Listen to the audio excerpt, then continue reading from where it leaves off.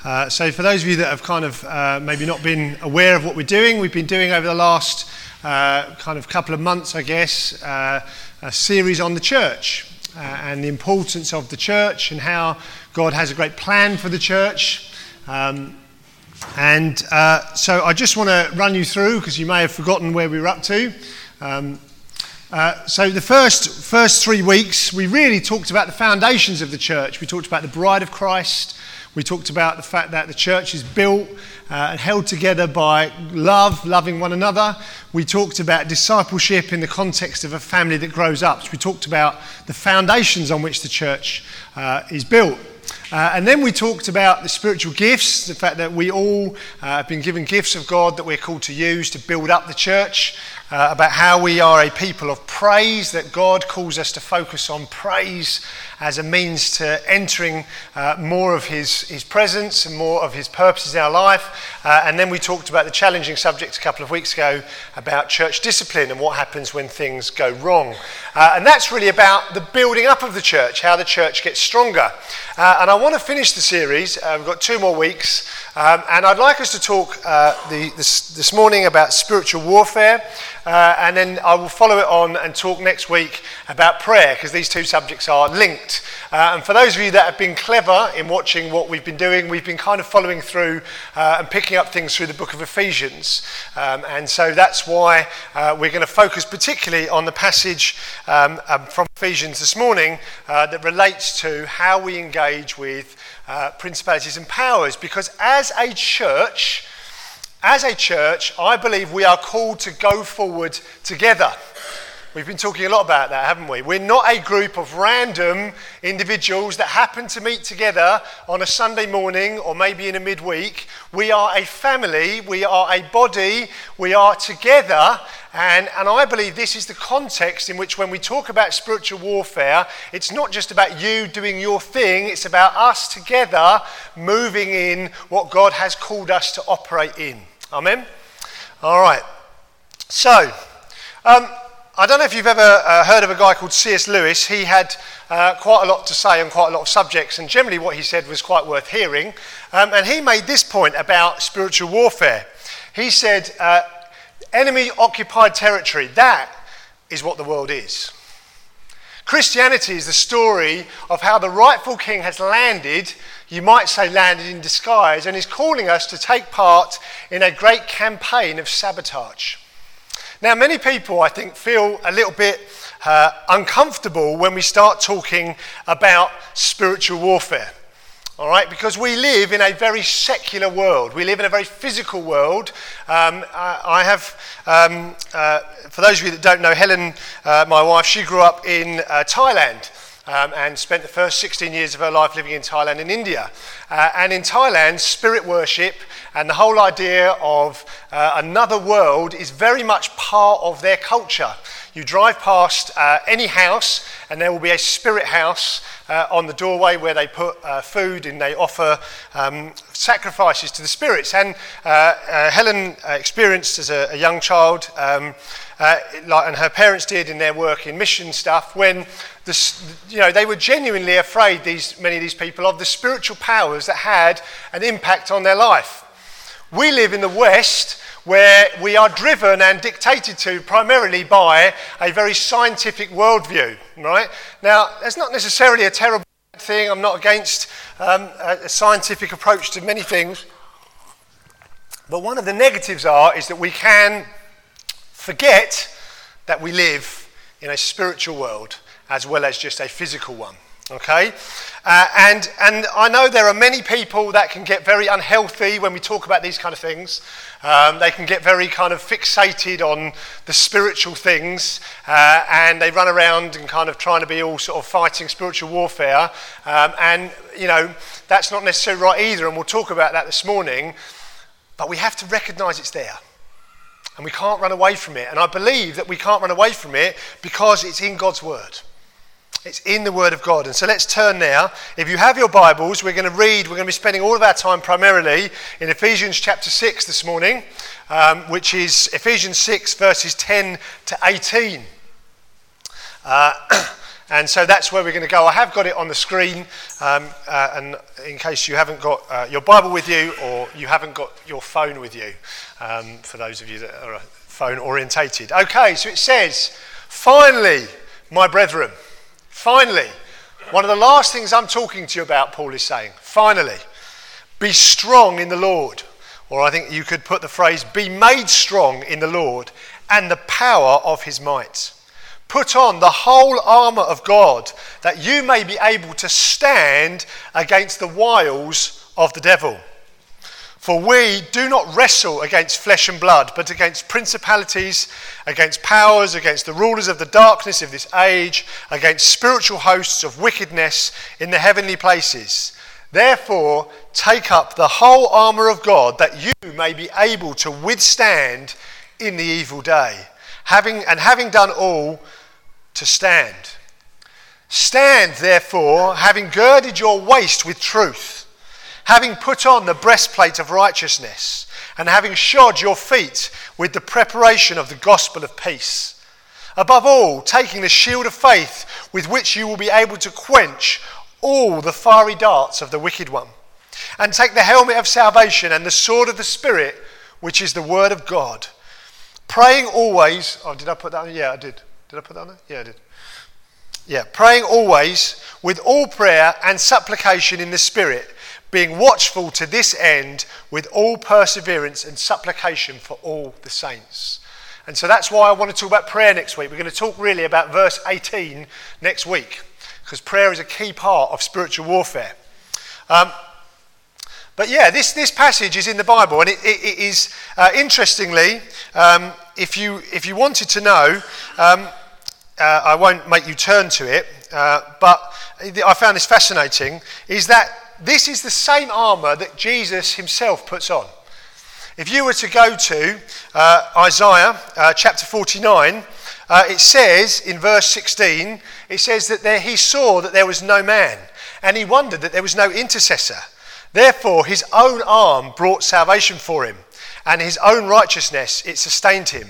Because it says this in Isaiah chapter 49 verse 17, and he, this is Jesus, he put on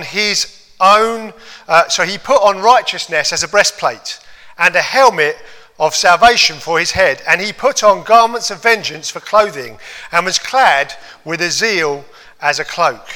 And I found that really interesting, that Paul is not just talking about something that he's made up. This is a reflection of what is in the Old Testament, that what Isaiah is prophesying that Jesus does. So Jesus girds himself with these things, and so therefore ought we. So the first thing that I want us to think about this morning when we're thinking about this passage is the recognition that we do not wrestle against flesh and blood. We don't just battle in our daily lives as a church with the physical. That is the point that Paul is trying to make. And if you've read, as we've looked at through the book of Ephesians, he says that multiple times, doesn't he? He talks about principalities and powers several times in Ephesians and lots of other places in his writings.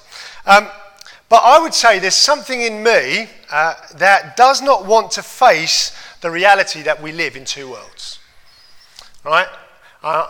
There is something about human nature that doesn't want to face the reality that we live in two worlds. We live in the physical, material world where we have jobs, read books, and go about our business. And we live in a spiritual world, and that world is at war. And that world is at war. And Paul is saying to them, guys, you need to be aware of these things that are going on. If you are not aware, you're going to find life as a church difficult. You're going to struggle to be able to take ground for the kingdom if you're not aware of what you are really engaged with. And you may think that you're in a battle or you're in a disagreement with someone at work who's just being really difficult. Yeah? Who's just being a real problem, or you've got a friend that seems to be really making your life a challenge. And you may think it's all just in the material. But you're not. As a Christian, that may be a spiritual battle going on where you are called to bring peace into that situation. And we are, as a church, we must not forget that we live in two different worlds. And Paul understood this more than anyone else, didn't he? I mean, Paul Paul had been stoned, beaten, run out of town, shipwrecked. His flesh had been torn, his blood had been spilt, he'd been resisted in ministry and criticised and accused and falsely accused. He'd been imprisoned, and surely he'd have done all of those things, and you'd have said, Paul, aren't you upset with the people that did it to you? Aren't you upset with those people that threw you into prison or lied about you? And Paul says, no, that's not my problem. My problem is the principalities and the powers, the things that exist behind that. Because I don't just war against flesh and blood, I war against the spiritual things. And so we have to realise that spiritual warfare is a daily reality for us, and it touches every area of our lives. Whether it's families, workplaces, neighbourhoods, communities. We need to realise if we want to see the gospel break out in our communities, in your road, in your neighbourhood, you are going to face opposition. You are going to face a force that does not want the gospel to impact and change people's lives. And so I think it's important this morning that we talk very briefly about who the enemy is. Maybe this is something we don't talk about very much in church for good reason. Why do we need to focus on the enemy when we will discover in a moment that we already have the victory? But I think from time to time it is useful to us to understand who the enemy is. Very good, Samson. Getting there. 10 out of 10 already, beating me to it. So, we see, don't we, in this passage that Paul says that you may be able to stand against the wiles of the devil. And so there is a devil who has an army of fallen angels. The devil is not equal to God. Right? That is not the case. It's not that you have the devil and he's an equal opposite force to God. The devil was created, and if you read through your Bible, we're not going to spend time talking about it, that he was an angel alongside another archangel called Michael and Gabriel, and he chose to try and be equal with God, and he fell from heaven, and now he is on earth, and he took a significant percentage of angels with him, and they are now on the earth and roaming around the earth. That's what the Bible says. The devil is not a scary red man with a pitchfork and pointy horns. To think about the devil like that is to, I think, undermine how powerful he actually is. He's not a cartoon character, right? He is a real, damaging, dangerous force. And the thing about this army, they hate God. They hate God. In a way that you and I can never understand. The devil hates God. He hates who he is. He hates what he stands for. And he is seeking to oppose him in every single way that he possibly can. Wherever Jesus brings light, the devil is seeking to cover it back over with darkness. And so every time we step out and we try and share the good news of Jesus Christ with our neighbour, we are immediately offending the devil. He does not want us to do that. When you are declaring righteousness over your family, or you are seeking to be free from sin that has held you, the devil hates it, and his army hates it because you are doing that which pleases God. And do you understand that? So we need to realize Paul is saying that the devil will oppose us whenever he has the opportunity.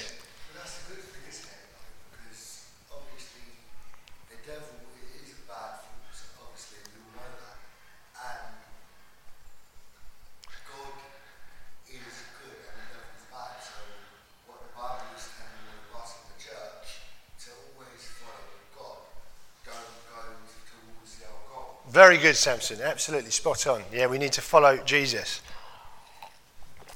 The reason we mustn't think about the devil as some kind of cartoon character is because the devil and his army are powerful, far more powerful than we are, right? They are intelligent, far more intelligent than we are, and in no way are to be underestimated. And I think often people can have a very, the devil, whatever, it doesn't matter. Or equally, the devil, he's not a problem, etc. And I think that's to be giving him not enough credit. He is indeed, and they are powerful. However, just because that is the case, they are already defeated. Amen. Amen. Right? When Jesus went to the cross All right, Jesus dealt a death blow to the devil and all of his forces. Jesus is far more powerful than all of them. He has already won the victory, has defeated death. The greatest weapon that the devil had was death, and Jesus has defeated it. And so we need not be afraid, we need not be scared of him. Though we may respect and be aware of his power and his presence, we are not afraid, and we're not going to run away from him or be scared of the devil, because Jesus has defeated him and Jesus is in us. And what does it say? He who is in us is greater than he who is in the world. Amen. And it says that Christ has disarmed the principalities and powers, and he made a public spectacle of them, triumphing over them in it. And this gives us such an amazing confidence when we approach these things. We can be aware that things are happening, but we do not need to be afraid or worried or burdened by these things. We need just to press on. I want to make a comment at this point, which I'll make a comment, and you can think of it what you will. It's interesting that Paul talks in this passage about principalities, against powers, against the rulers of the darkness of this age, against spiritual hosts of wickedness in the heavenly places. He uses 4 different descriptions.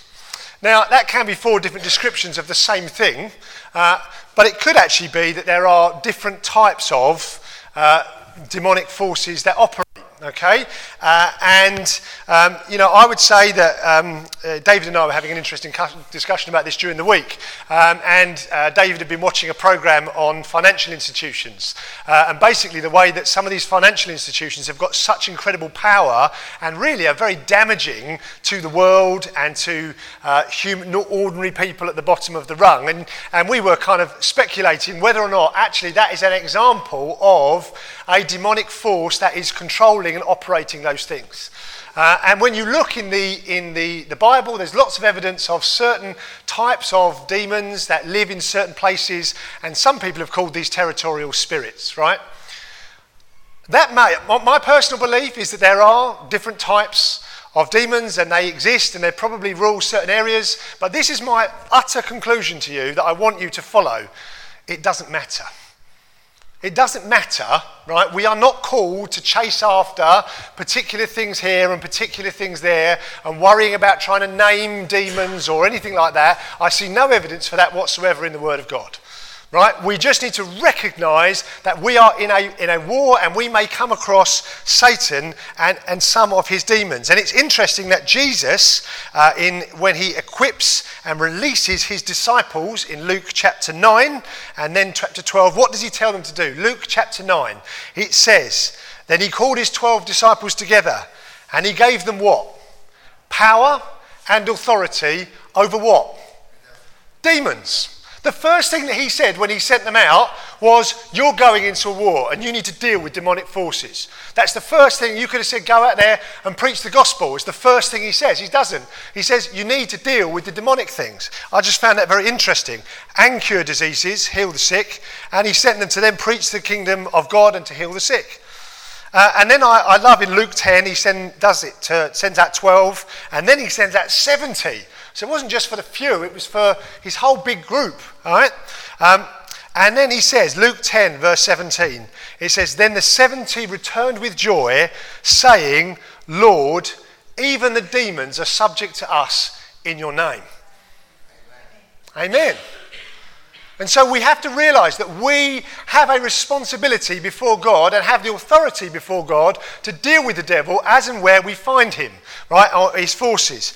And it says in 2 Corinthians, in fact, I think this is a really important verse, by the way, this one. I'll deal with this one first.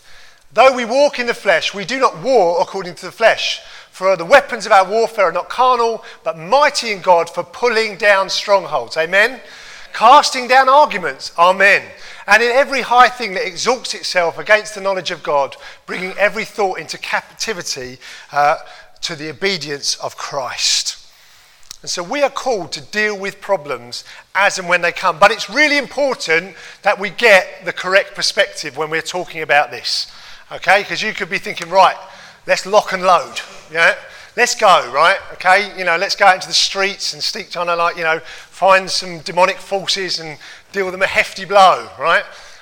that's not the right perspective when we approach this thing, right? You can ask me questions at the end, right? You've had your allowance of questions this morning, all right?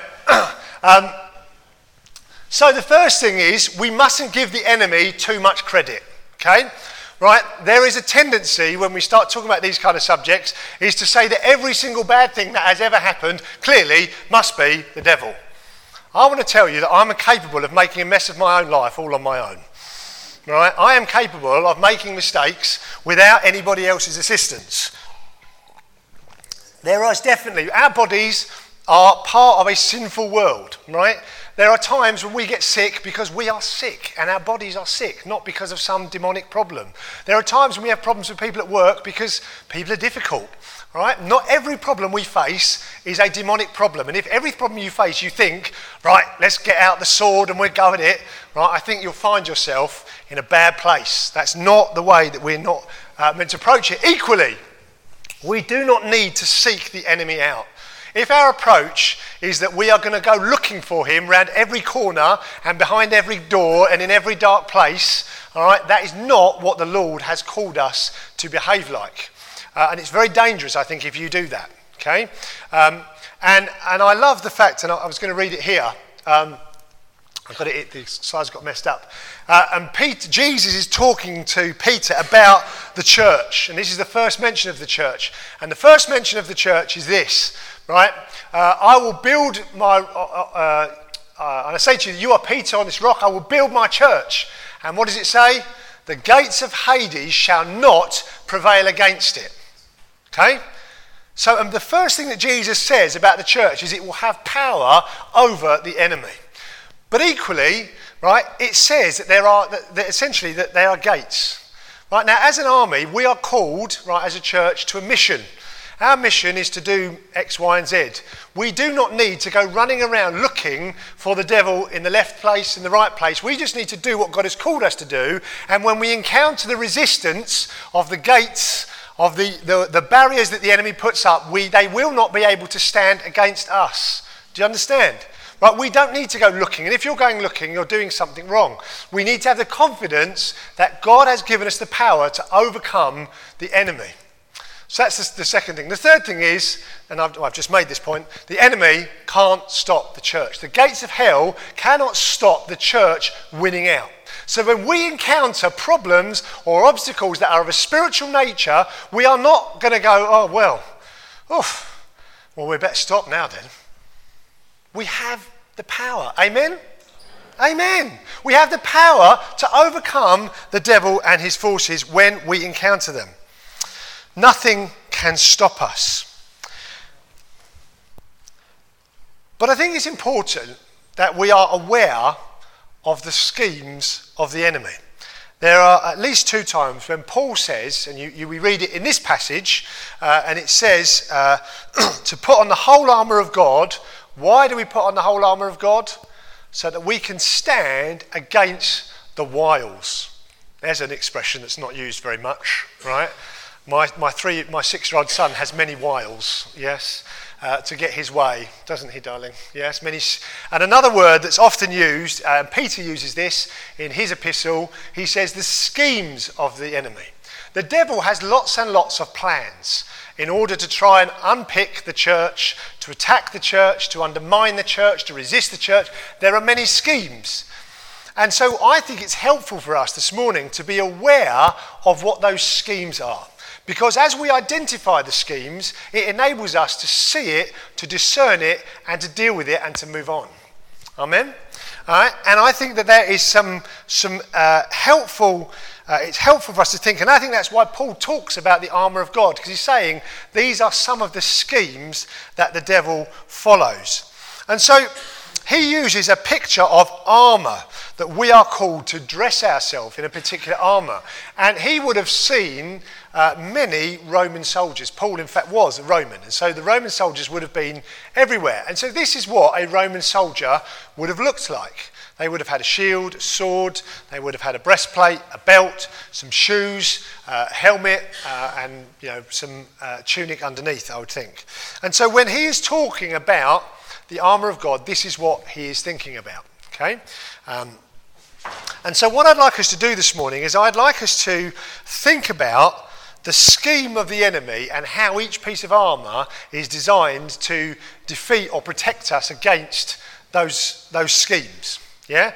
These are not an exclusive list of the devil's schemes, right? I'm sure there are others, and I'm sure that you could dig into this in more detail. But I think it's helpful for us to see the scheme and to see what Jesus has said that we have in order to defeat it. So the first scheme, this is why I think Paul talks about this in the context of the church, is that a Roman soldier was not meant to operate like a sniper from a distance. That was not how the Romans operated. They operated, has anyone seen Asterix and Obelix? Have you ever read an Asterix and Obelix comic? Yeah? No, if you haven't, I suggest you buy one, right? They're brilliant. But you see, that was my entire understanding of the Romans came from Asterix and Obelix, okay? But the Romans were an fearsome military machine. And the reason they were a fearsome military machine was because they were well equipped, but they used their equipment to work in partnership and teamwork. Has anyone seen the film Gladiator? Is that a better reference? We've seen the film. Yeah, Lauren's seen the film Gladiator. One of my favourite scenes is the first bit. Sorry, forgive me, Jesus, for enjoying all of the killing that takes place in that first scene. It's a historical reference, so I can enjoy it from that point of view.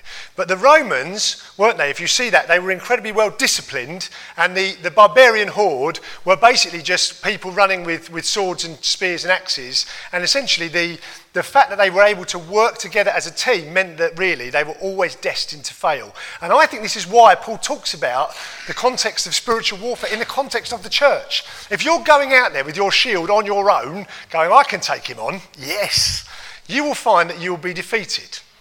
Because you were not meant to stand alone. Paul's thinking about a Roman soldier who would have looked and practiced and fought in that manner. Not in an individual hero. Yeah? Jesus is not looking to create Rambos, yeah, spiritual Rambos that have got a headband on and are happy to just kind of roll in free. Thanks, Joyce. You were the only one that laughed, but it was funny.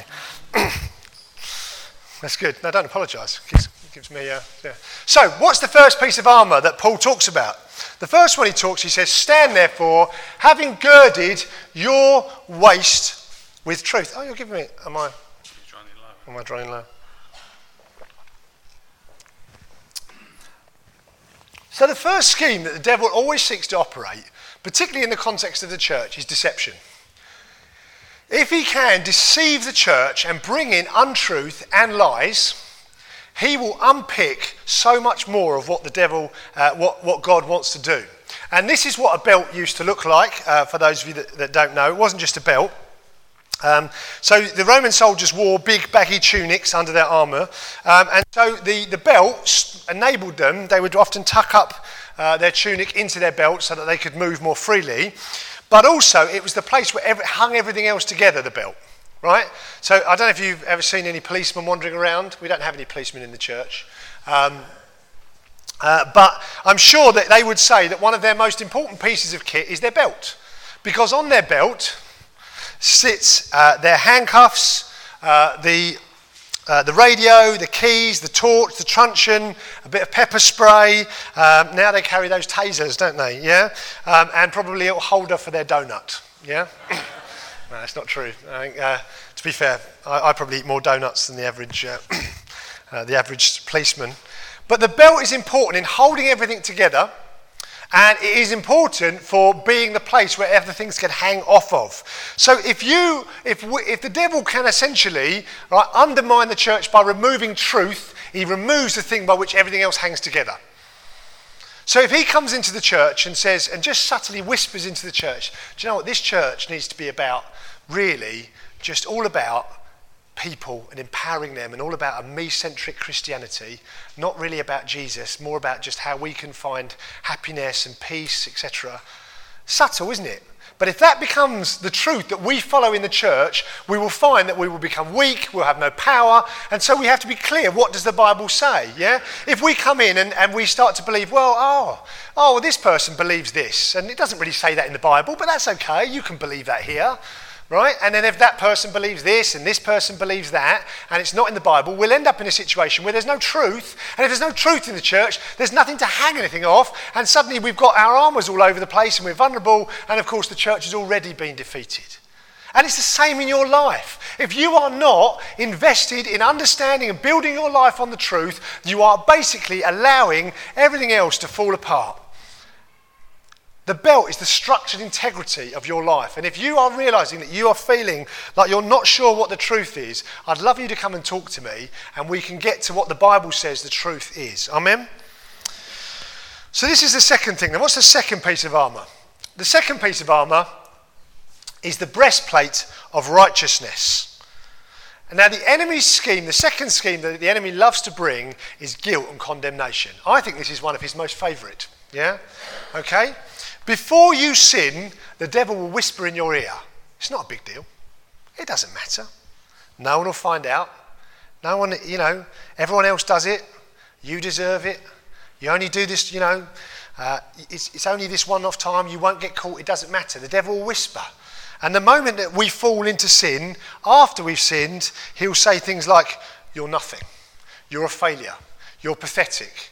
You've made a mess of this. It's your fault. You feel awful. And what happens when we get into that situation? This horrible word that we don't use very often in English, condemnation. Anyone ever felt condemned? You feel condemned. You feel like a failure. And your heart starts to feel heavy. And you feel heavy, you think, I'm a failure. And so you think, I can't really pray today, because how can I really come and pray? Because really, I'm such a terrible Christian. I'm so awful. Like, how can I, if people knew what I was really like, it would just be awful. And so we find that all of a sudden our heart is a mess, isn't it? And we stop serving in the church because we feel unworthy. We stop sharing the gospel with people because we feel condemned and we feel guilty and we feel ashamed. And what happens is we've got no breastplate and the devil's gone straight for our heart. And what Paul is saying is you need the breastplate of righteousness. You need to realise that you are covered in righteousness, that my heart is protected. Now, what is your heart? Whose righteousness is your heart protected by? Jesus. This is really important, not your own. Right? Your own righteousness is basically like drawing out a piece of paper or cardboard and cutting it out, yeah, and sticking it in front of yourself and hoping that that's somehow going to protect you. If someone comes along with a sword and you've got something you've made with the kids, right, as your breastplate of righteousness, it's not going to stand up to the pressure the devil puts on you, is it? But Jesus' righteousness says that you are forgiven because of what Jesus has done. You are free because of what Jesus has done. You are no longer under condemnation because of what Jesus has done. And it's very important that we say every day, thank you, Jesus, that though I am weak, though I am a failure, your blood has covered every one of my sins. And your death on the cross has brought life for me. And we put it on every day. And when the devil comes and he attacks our heart, and you feel that punch in your heart, you think, go away, devil. Go away. I'm loved because of what Jesus has done for me. And this week, Ruth and I were talking with Ali, weren't we? We were going through that wonderful scripture, right, where it says, but God, rich in mercy, because of his great love, loved us even when we were dead in our sins. Even when we were dead, he loved us. So there's nothing that we do that deserves the righteousness of Christ. It's his choice, and we have to put that on. And there may be people here this morning that are feeling just unnecessarily heavy, feeling like they're a failure and they're a sinner. And let me tell you, you've got to deal with it. You can't, want the breastplate of righteousness and carry on living in sin. You have to be prepared to get right. But the moment you're saying, Lord, I'm sorry, I repent, will you forgive me? You can put on the breastplate of righteousness, and there's no shame or guilt or condemnation that can affect our heart. Amen? You see, Satan accuses, Jesus advocates, and the Holy Spirit convicts. Satan accuses, Jesus fights on our behalf. Amen? So that's the second one, right? The third piece of armour that Paul calls us to put on are the shoes of peace. One of the great tactics, I think, of the devil is to bring division and strife. Anyone experienced that in their family? Yeah, amen. In the workplace, right? In the church. I remember there was a situation that I had to deal with in a church situation, not in this church. And I remember being asked to come in and be part of a conversation where people had fallen out. And I was trying to get to the bottom of what it was, right? It was trying to get to the bottom of what it was, right, that had really upset and caused the situation. And do you know what? You pulled it away and it was nothing. Honestly, I tell you what, it was like someone hadn't done this or someone felt this and someone had possibly made a comment here that wasn't really a comment. And when you looked at it, I don't know if you've ever had those kind of arguments, when you try and dig it down and you realise there is absolutely nothing to this. I cannot work out who's done what wrong.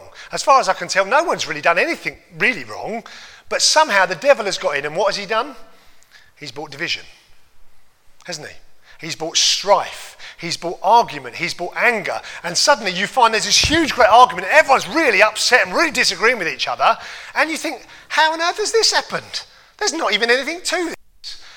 If that's the case, my experience has been, and I remember in that situation, we prayed against the work of the enemy in that situation. And whilst it didn't resolve itself perfectly, I believe, and people sort of said to me afterwards, that was really helpful. It helped us to see and identify that the problem wasn't with us, it was with something else. And I think that often we need to recognise that when there's stuff going on in our workplaces or whatever, we need to realise that maybe there's a spiritual component to that. Right? I want to make a comment at this point about the general election. Right? Right?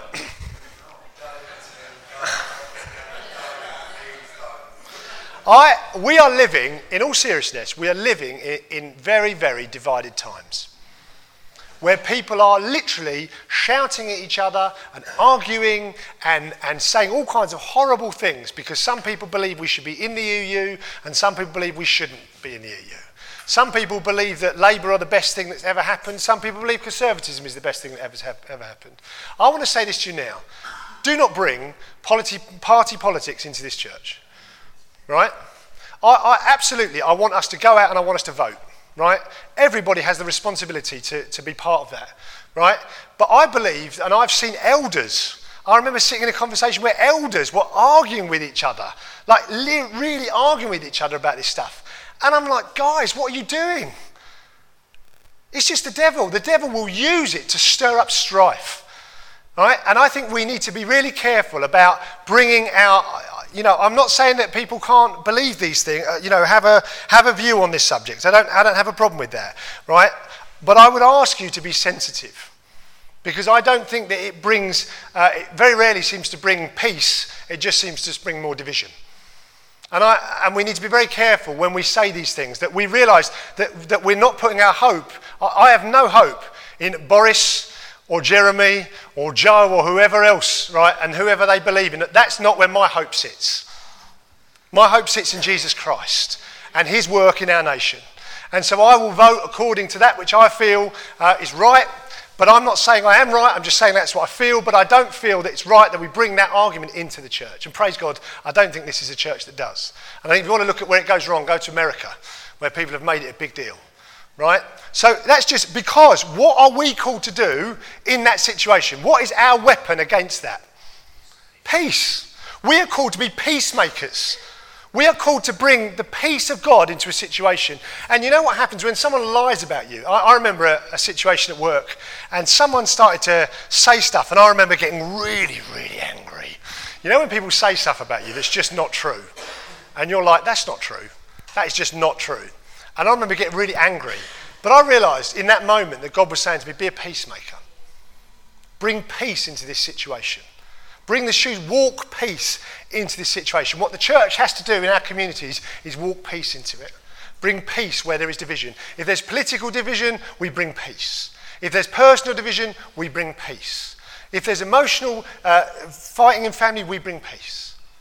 And I love these shoes. I don't know if you see on the bottom of these shoes, they had like studs, right? And you know what, they're like football studs. And the thing about football is that when they had the shield and they would stand up, the studs would dig into the floor to stop them going backwards. And peace, I believe, stops us being knocked over from left to right when we stand in God's peace. Amen? So we realise that the devil wants to bring strife and division, and we are going to bring peace instead. What's the fourth one? The fourth is this, the shield of faith. It says, the shield of faith which you'll be able to quench all the fiery darts of the wicked one. I read this. I didn't know this. I read this. Apparently, what fiery darts are, they used to make arrows, and they used to make them hollow, and they'd fill them with basically flammable liquid, and they'd basically light the flammable liquid and then shoot. So you know this idea of these arrows that are on fire. But what they would do is they would light the end of it and then shoot it. And as that arrow would hit, right, a shield, it would basically explode, right? And all of that liquid would essentially spray out all over the shield, right, and it would basically ideally light up the shield, and it would potentially set and that's what it means. When they saw fiery darts, that's what they would have seen in their head, right, that outward attack. And the Roman soldiers apparently used to literally sort of drench their shields in water so that when they hit it, it was less likely to catch fire. And there are times when we face outright attack from the enemy. I don't know if you've ever experienced this, an unexplained sickness when you're trying to minister to someone. Right? Or, for example, where your children just suddenly start getting bullied for no reason at school when you're seeking to do something. Or when there's just something happening and you just suddenly feel this great sense of the pressure of a heaviness that comes on you. There are times when it's just an outright attack of the enemy.